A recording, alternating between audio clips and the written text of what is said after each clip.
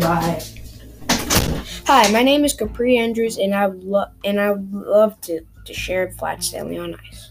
Flat Stanley on Ice is a basic book that teaches us kids to do or not do. In this book, it talks about a kid that is flat and has a younger brother named Arthur. And Stanley has a mom, dad, and in this book, Flat Stanley's brother Arthur got jealous in the part that they were ice skating because Stanley knew how to write his name while he was skating.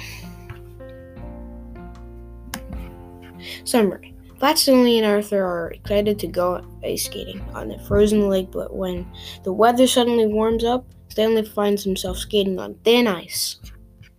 Theme. The theme of the story is about Arthur and Stanley going on ice. Characters and the list.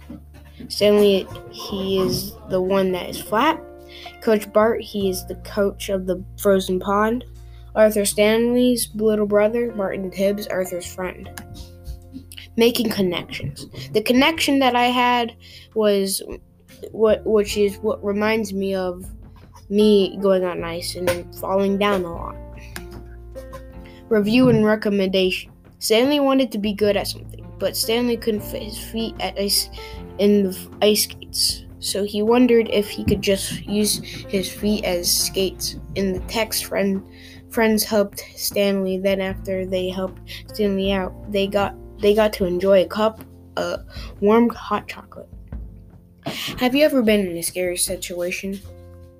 Do you know how he is flat? Well, he got hit by a bulletin board, and he is really good at catching snowflakes too.